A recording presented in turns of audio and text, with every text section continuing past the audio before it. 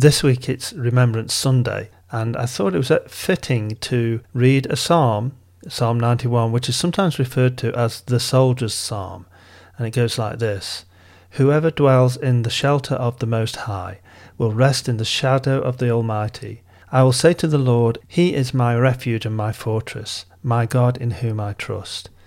Surely he will save you from the foulest snare and from the deadly pestilence.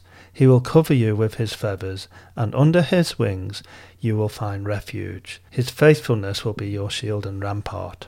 You will not fear the terror of night, nor the arrow that flies by day, nor the pestilence that stalks in darkness, nor the plague that destroys at midday. 1,000 may fall at your side, 10,000 at your right hand, but it will not come near you. You will only observe with your eyes, and see the punishment of the wicked. If you say, The Lord is my refuge, and you make the Most High your dwelling, no harm will overtake you, no disaster will come near your tent. For he will command his angels concerning you, to guard you in all your ways. They will lift you up in their hands, so that you will not strike your foot against a stone. You will tread on the lion and the cobra. You will trample the great lion and the serpent.